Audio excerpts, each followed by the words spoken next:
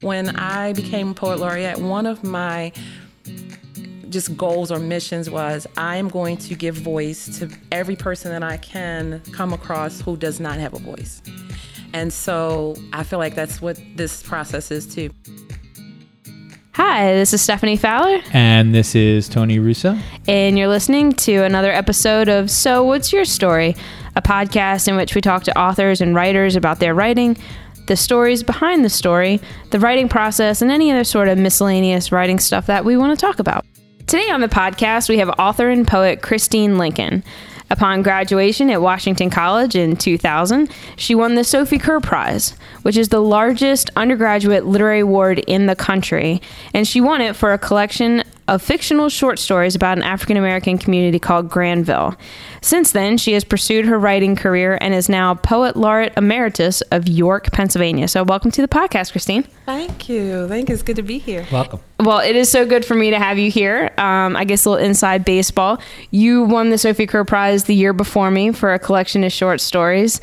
And I actually told Christine this story when we had lunch earlier today, and that was when Christine won the Sophie Kerr Prize with an exceptional collection of short stories.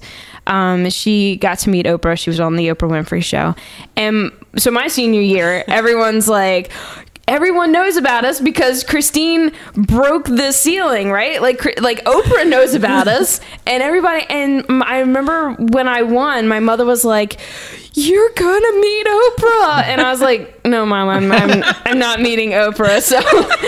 So I got to share that story with Christine. But I'm delighted to have you here to talk about writing. Absolutely. Yes. And so we had talked a little bit earlier, and you were the poet laureate for York, Pennsylvania. Yeah, for about I think 3-4 years now. I just recently relinquished the position, but I started off with fiction and then kind of morphed into poetry and became the poet laureate and used the poetry and the fiction writing to reach the community, the disenfranchised people in the community. So I'm really more like an activist writer kind of thing. Wonderful. Yeah. And so I don't have any idea how this occurs. Is the poet laureate, is that an appointed position? Is it something that you like?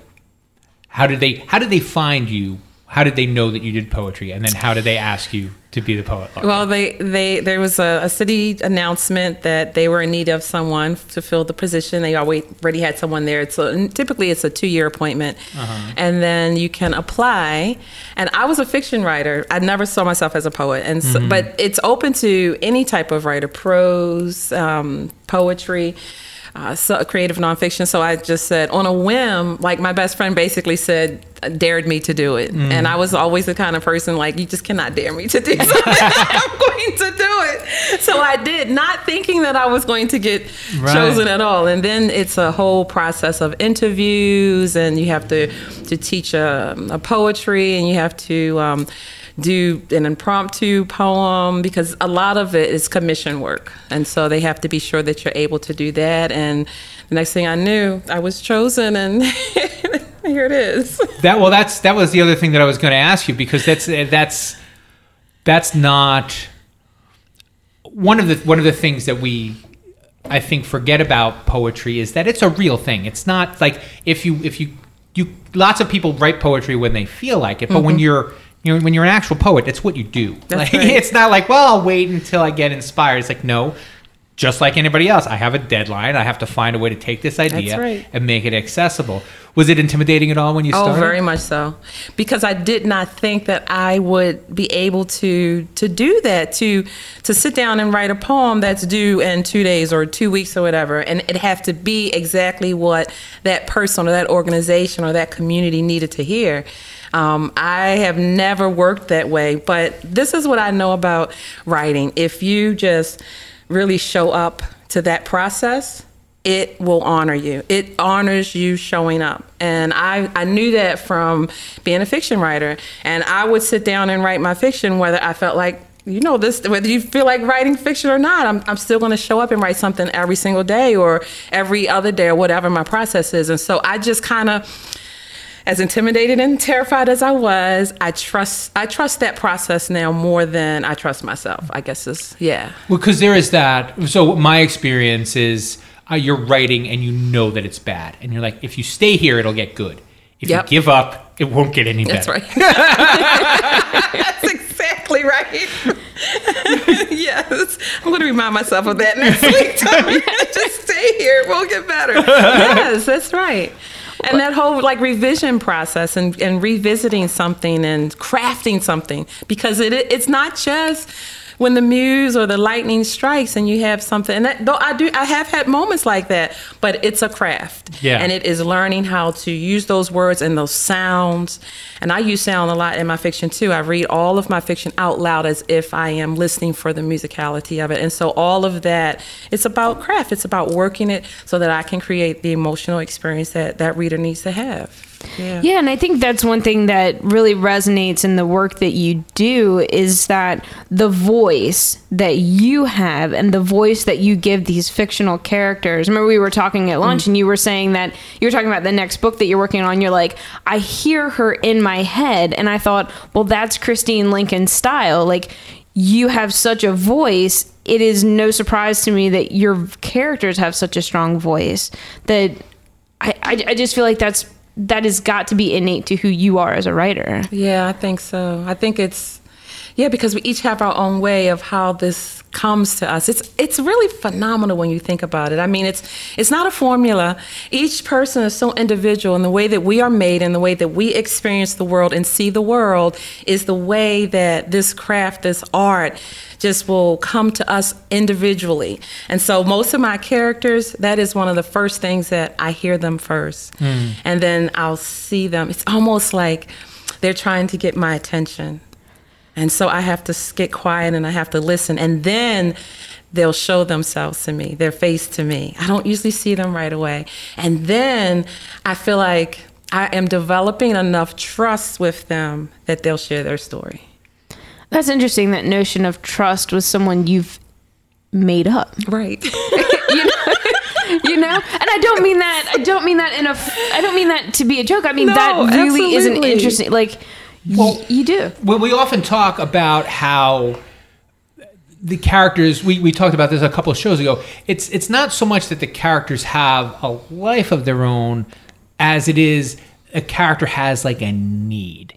And they have to, so to just emphasize a little bit, they have to know that you're going to stay true. Wow. Like they're only going to do what they're going to do. Yeah. And I guess for you, once your character is fully formed enough in your head that it knows that it's going to be able to do what it wants. Yep. That's when you're comfortable writing. Yes, that's exactly right. Yes. That's good. I like that too.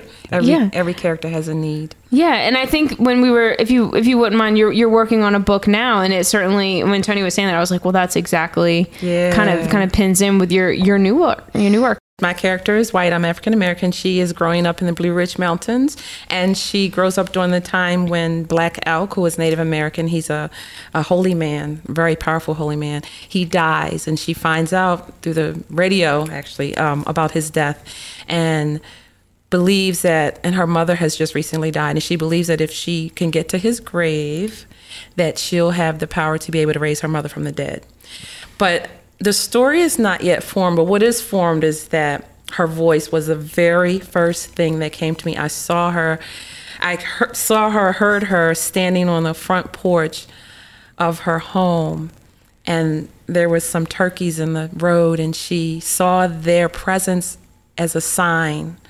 And the voice was so compelling and so strong that it just caught my attention. And instantly I'm saying to myself, who are you? Who is this girl? Right, yeah. And I mean, her voice is so powerful. And so I just started showing up for her, asking those questions. Who are you? And that's when I found out about her mother had died and that she thinks that she can raise her mother from the dead. And so, yes. Well, it's also a very meta story too, isn't it now? Because now you're compelled by a notion in the way that the character is compelled by a notion. That's right. I think that's wonderful. Yeah, we both are like embarking on this journey. Right, yeah. Yes. So that moment where you hear this voice, what is that like for you? Because because as a nonfiction writer, Oh, yes. my stories are already told. So my job is, the way that I see my job as a creative nonfiction person, the story's already there. I have to go through and figure out how to tell the story in a way that I would want to hear it, and to try to do it that way. So my people are already there. I don't get to invent them. I don't get to necessarily, I try to get in their heads to some degree, but I'm fascinated by this sense that you're just kind of like chopping some carrots or, like driving along the road, and then you hear this voice. Like, what is that for you? I don't even know anywhere. I used to believe that, really, I did used to believe that something was kind of wrong with me, because it's bizarre and a little bit strange. And when I was at Washington College and I was writing Sap Rising and giving myself fully to that process, I remember some of the fellow students would say to me, well, why don't you just make her do this? Or why don't you just make her do that? And I would be like, are you kidding me? She would never do that. And they were just these real, they feel very real to me, these characters. And I really feel, there's a part of me that sometimes wonder if we don't tap into something supernatural when we are writing. And perhaps this person existed or exists somewhere. And maybe I am just making myself willing enough to hear their stories. When I became Poet Laureate, one of my just goals or missions was I am going to give voice to every person that I can come across who does not have a voice. And so I feel like that's what this process is too. Maybe these people are coming to me because I know, she's in a Southern Baptist family. She's poor white girl growing up in the Blue Ridge Mountains in the 1950s. I know she did not have a voice. Right. And so for whatever reason, I feel like she chose me to be the one to give it to her. She couldn't have picked better. I'll say that. You landed on it, girl. The way that I to characterize what Stephanie was talking about is, for me, it's always about the theme. And this is where I kind of connect with you a little bit. So I'm a nonfiction writer, but I'm looking to see what is kind of really going on. And once I find the theme to the thing, the rest of it just kind of happens. And so when you're trying to give voice to these, when you're trying to, let's say, help your characters find their voice, you have to be open to what their core is. Like, you have to know their problem and their solution. And as you think about that, that's how their voice comes to you. Does that sound right? Yeah, it's interesting because I have one idea now, because this character has come to me. I've heard her voice. I know how strong it is. I've seen a little bit now, and I've seen a little bit of the house, and things are starting to unfold for me.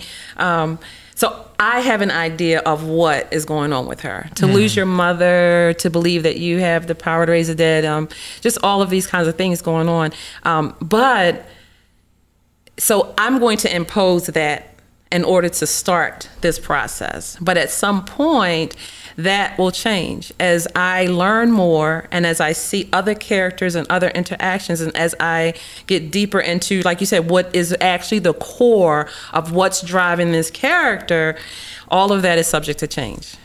And things are going, and just as the character leaves her life not knowing what's going to happen, like, things are going to happen that neither of you can foresee. Oh, yeah. And you have to react to those things as they occur. Oh, yeah. And I teach my writing classes that way. I remember, I'll never forget, this woman was writing a short story. I had them write a short story. And I always tried to tell them, look, allow your characters enough space to surprise you with something, because it'll be truth. It may not even be factual, but it'll be truth. And this one woman was writing a short story based on her sister-in-law. And in the middle of the story, the sister-in-law went into the laundry room, reached behind the dryer, and pulled out a bottle of alcohol and drank it, and was declaring herself at that moment to be a hidden, secretive alcoholic. And she said when she wrote that scene, something in her knew, this is true, my sister-in-law is an alcoholic. And they had a conversation after that story, and the sister-in-law did admit that, yes, she was. And so she was like, well, how did I come to know that? Well, that truth is in you. That truth was in you. And you just allowed these characters to, because like you said, we are both going on this journey. Right, yeah. You've just allowed this character to allow you the freedom and the space to explore what you already know to be true about the dynamics of your family, your community, yourself. Well, I think that if we want to do our job as writers, you know, it's more than a full-time job for those very reasons, because you're collecting these things and you're going to use them later, and you don't know. Sometimes you don't know you're going to use them later, and sometimes you do. I had a gentleman say to me during an interview once.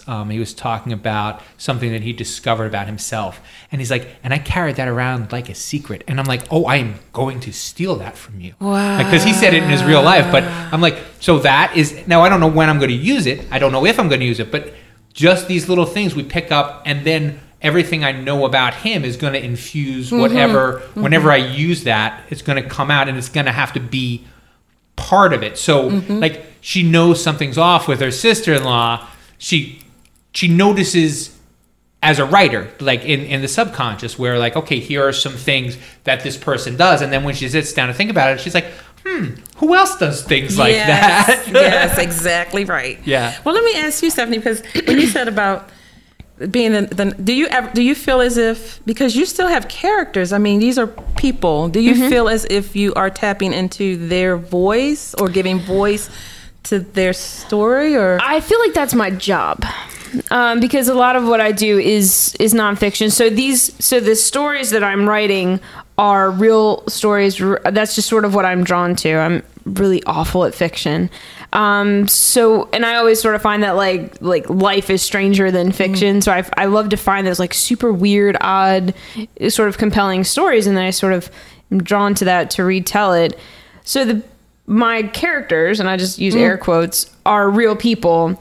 And the way that I approach storytelling is I don't want to tell it like a newspaper. I don't want it to be like, I don't want to tell stories as though someone would read them in a newspaper. I would rather it be like you and I are sitting down next to a fireplace, or you and I are sitting over Thanksgiving dinner, and I'm going to tell you this story. And so that to me is how I want to approach it. So when I have these real people who become characters, I feel like it's my job to say, okay, this person is, like you just said, she was born in the 50s and she's poor and she's, white and she's got all these sort of elements.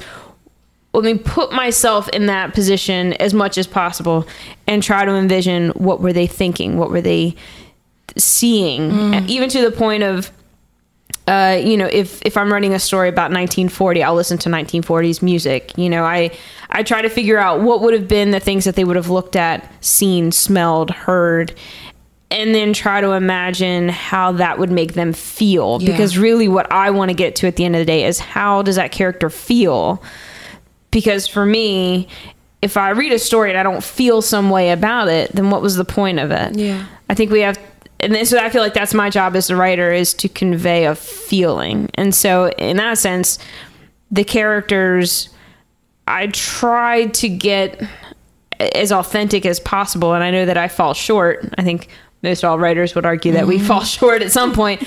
But I try as best I can to say, okay, let me put myself in this person's shoes, and how would they have felt? What would they have seen? How would they have approached this? Even though I may know that the facts of the case are A, B, and C, how are they feeling when A, B, and C happened? And so as a creative nonfiction person, that's sort of my take on it, I think. But that's good. Yeah, I just feel like, and that's, I think, one of the things that I've always liked about your writing is that, and I think that's something that is true about writers, we're sort of on the outside, but our characters are very much on the inside. So we have to kind of stay out here, pick up all these things, like Tony is saying. We pick up all these experiences in our lives as authors, and it's sort of like kind of osmosis into our characters. Yeah. And so then in their living, it sort of kind of extensions of us. And I've always sort of felt like that with you, is that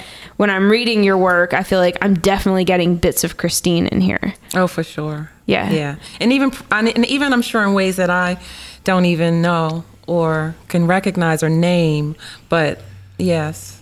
Well, so what's interesting about like kind of a difference between us, and I would like to hear your take on it, is I always want to know, what do they have to teach me? Like my when I'm looking for the theme, I'm like, so what am I going to learn from you? And this is a real life person, but it must be the same with your fictional characters. As they start to talk, you're like, I mean, what draws you to them is like, oh, you must have something to tell me. Mm-hmm. Yeah. Yes. Oh, yes. I do. I feel like, and I feel like it's something extremely important. It's not just like a little thing like, oh, my mom died when I was, whatever, but that it's something that I need to know. And not just me, but like whoever reads this book, it's something that we need to know in order to live better. That really is how I feel like they're here to tell me something that I don't know about humanity that's going to make me hopefully, be a better mother or be a better, the sister, lover, whatever. Yes. And I wonder if your character could read the book, because this is something that I've experienced myself. People will say to me, I think that, but I didn't know I thought it until I heard you say that I thought it. Yes. And I wonder if your characters would feel the same way, like if it's like a mutual exploration. Oh, wow, Tony. Ooh, Tony. You're making me think. You're making me think about my character in a completely new way, too, because they are so inside of me. There's, like you said, they're so internal that I hardly ever think of them as being external until it's the finished product. But to think of them like I'm seeing this character now, and I don't even know her name yet, but to think of her sitting down at the end of this exploration and looking back in terms of what this process has done for her, like, wow. Yeah. Yeah. Because I think that good characters come that way. Like, good characters, the reason good characters are because they seem real, because they're predictable where they should be and unpredictable where you don't think that they would be. Yes. Yes. And I mean, every single book that has been my favorite book, it is my favorite book because of a particular character who just, like, to this day, I cannot shake. I will never be able to get, and it's cliche to say, but Scout, like, I will never. She is just the most amazing character that was ever written, in my opinion, To Kill a Mockingbird. Like, I love that character for those reasons. Like, she was me as a little girl, but not. Well, and also the genius of that book is that Harper Lee is able to keep Scout naive throughout the whole beginning part of the book. Like, you know that she doesn't know what she's talking about, and that she doesn't know what she's talking about. And yet, the narrator is a grown woman. Absolutely, yeah. Like, no, how do you do that? So it's as well drawn. You're not wrong. It's as well drawn a character as has been. I think absolutely brilliant. Yeah, if you're gonna hit a ball, I mean, knock it out of the park, right? And you never have to write anything. And I'm done. Right? Props, Mike. Yeah. So when you approach fiction, I know that when you were at Washington College, you were working on your book, which became Sap Rising, and now you're working on the book about Black Elk and this lady. When you sit down to approach fiction, the process, how do you kind of push through? Because I know for me, when I sit down to write fiction, which is why I don't do it, I go, well, I don't know what happens. I don't know. That's one of the comforts for me about nonfiction is I know what happens. I just have to arrange it in a way that is the way that I would want to tell a story. So, I mean, I'm just sort of, how do you kind of move through that moment? It's interesting because, especially with a longer piece of fiction, there comes a moment where you start out and you know where you're going. You're on this journey, trekking through the woods, and you got your little backpack on and you're excited. And then at some point in this process, you are going to get lost. And that is the most terrifying feeling. I mean, humanly that's a terrifying feeling. Like, people are afraid to get lost today. And how can you get lost today? We have GPS. We have everything. It's not the Wild Wild West out anymore, right? And I still know people like, well, I might get lost. Well, I don't think you're going to get lost, but You'll get found. fear, right? You'll get found. You're not going to die. Yeah. You can get there from here.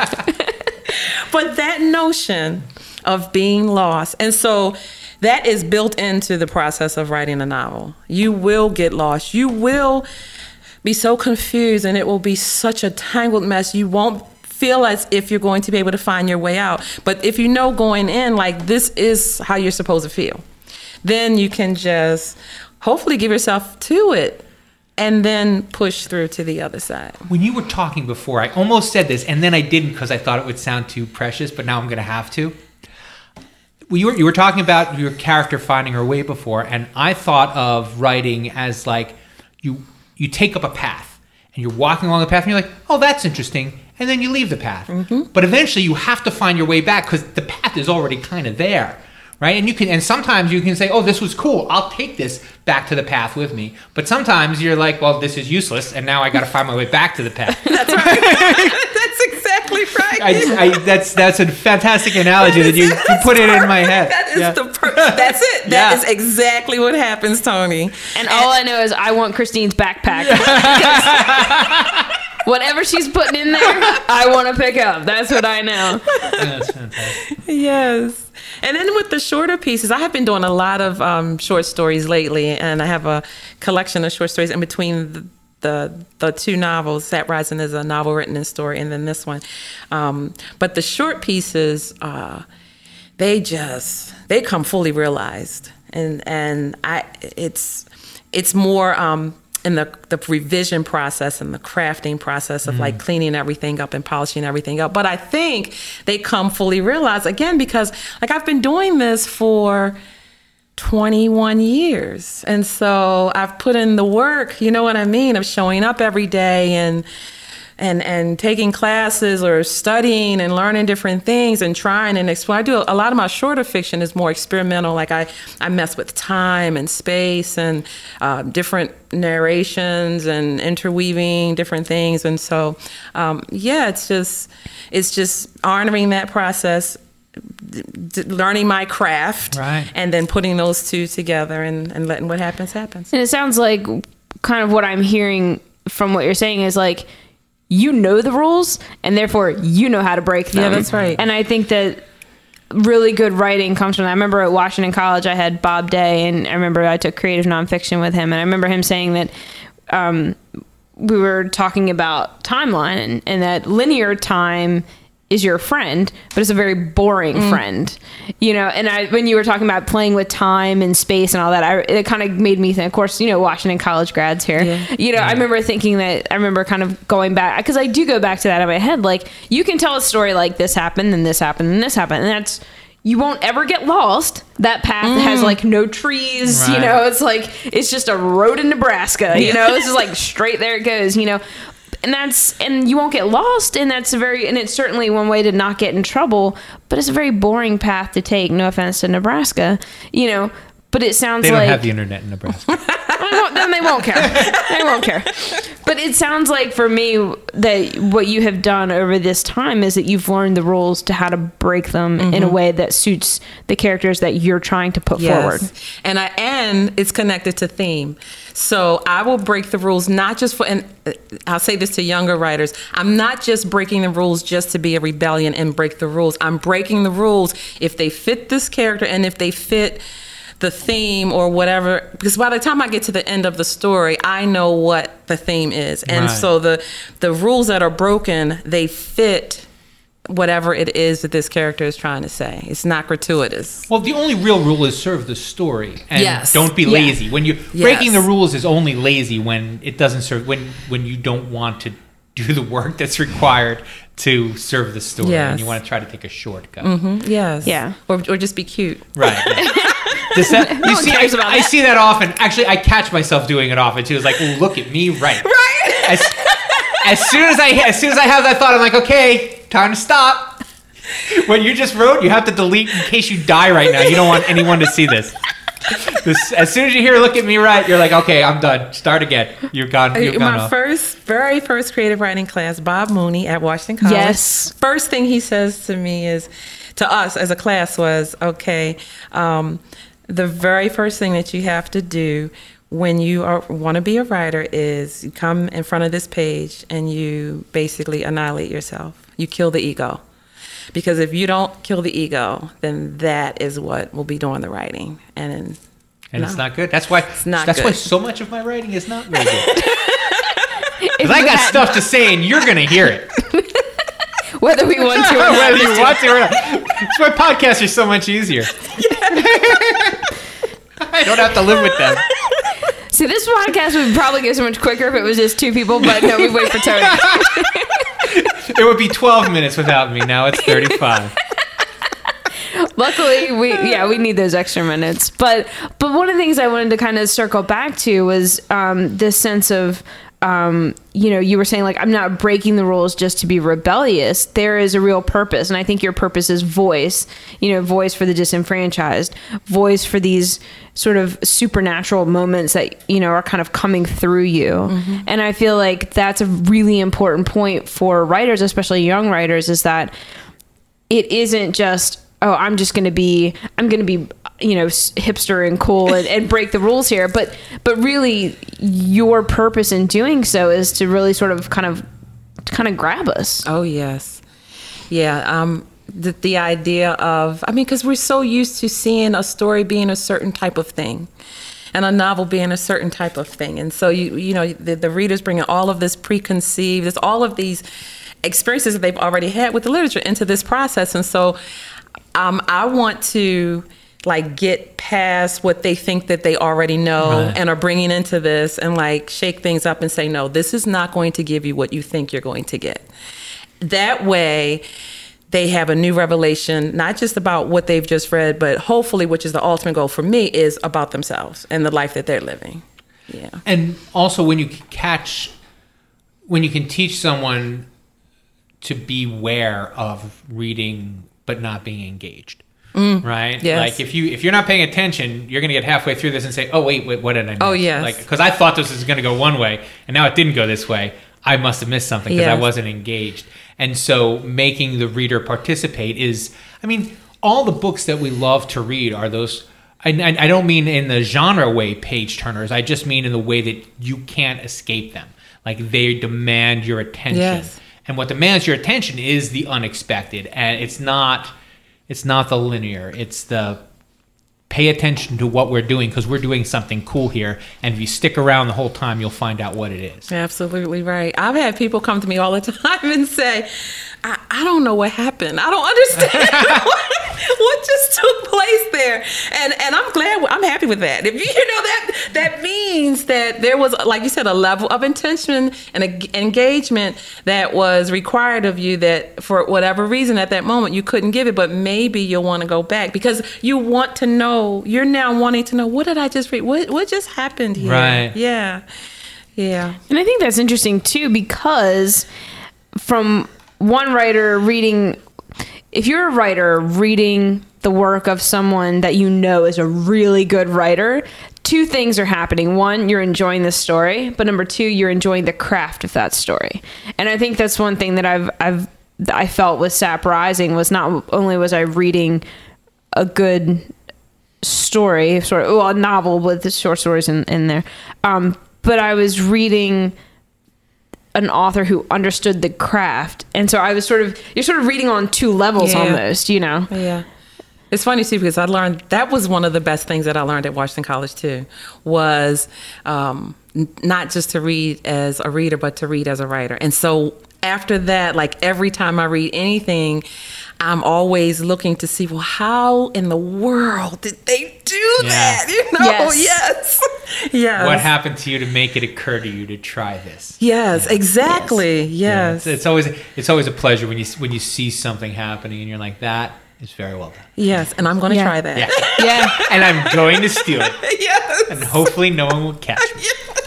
Exactly. Sleight of hand. I'm a magician. Yeah, there was a book I read recently, The Magpie Murders by Anthony Horowitz. And it's a play, the old Shakespeare, a play within a play. So this was a guy who wrote a book about a guy who wrote a book with a book inside of it. And I thought, holy smokes. I went, and of course the book is like this big. If you get a chance to read The Magpie Murders, it was brilliant. But I was like, the whole way through, I'm like, how in the world did he keep track of? It was literally a book and a book and a book. It was like Russian nesting dolls of a book, and I thought, this is brilliant, and I have no idea the amount of what it would have taken to do that. And I remember thinking as a writer, like, well, that was stunning. That was like watching somebody run a marathon from the point go. So yeah, it's really awesome when you as a writer, you come across a book and you're like, well, that was just a stunning feat. Oh gosh. Yes. Yes, I love those moments. Yes. All right. Now, Stephanie, this is the part of the show where you thank the guest. Well, Christine, thank you so much for coming on the podcast. It was an absolute joy to talk to you. Oh, thank you. So What's Your Story was produced by Saltwater Media, an indie book publisher in Berlin, Maryland. Visit us at sowhatsyourstorypodcast.com, where you can find past episodes, guest bios, show notes, and all sorts of fun stuff. You can subscribe to the podcast on iTunes, Radio Public, and Stitcher Radio. And if you like it, then feel free to give us a good review. Tell your story.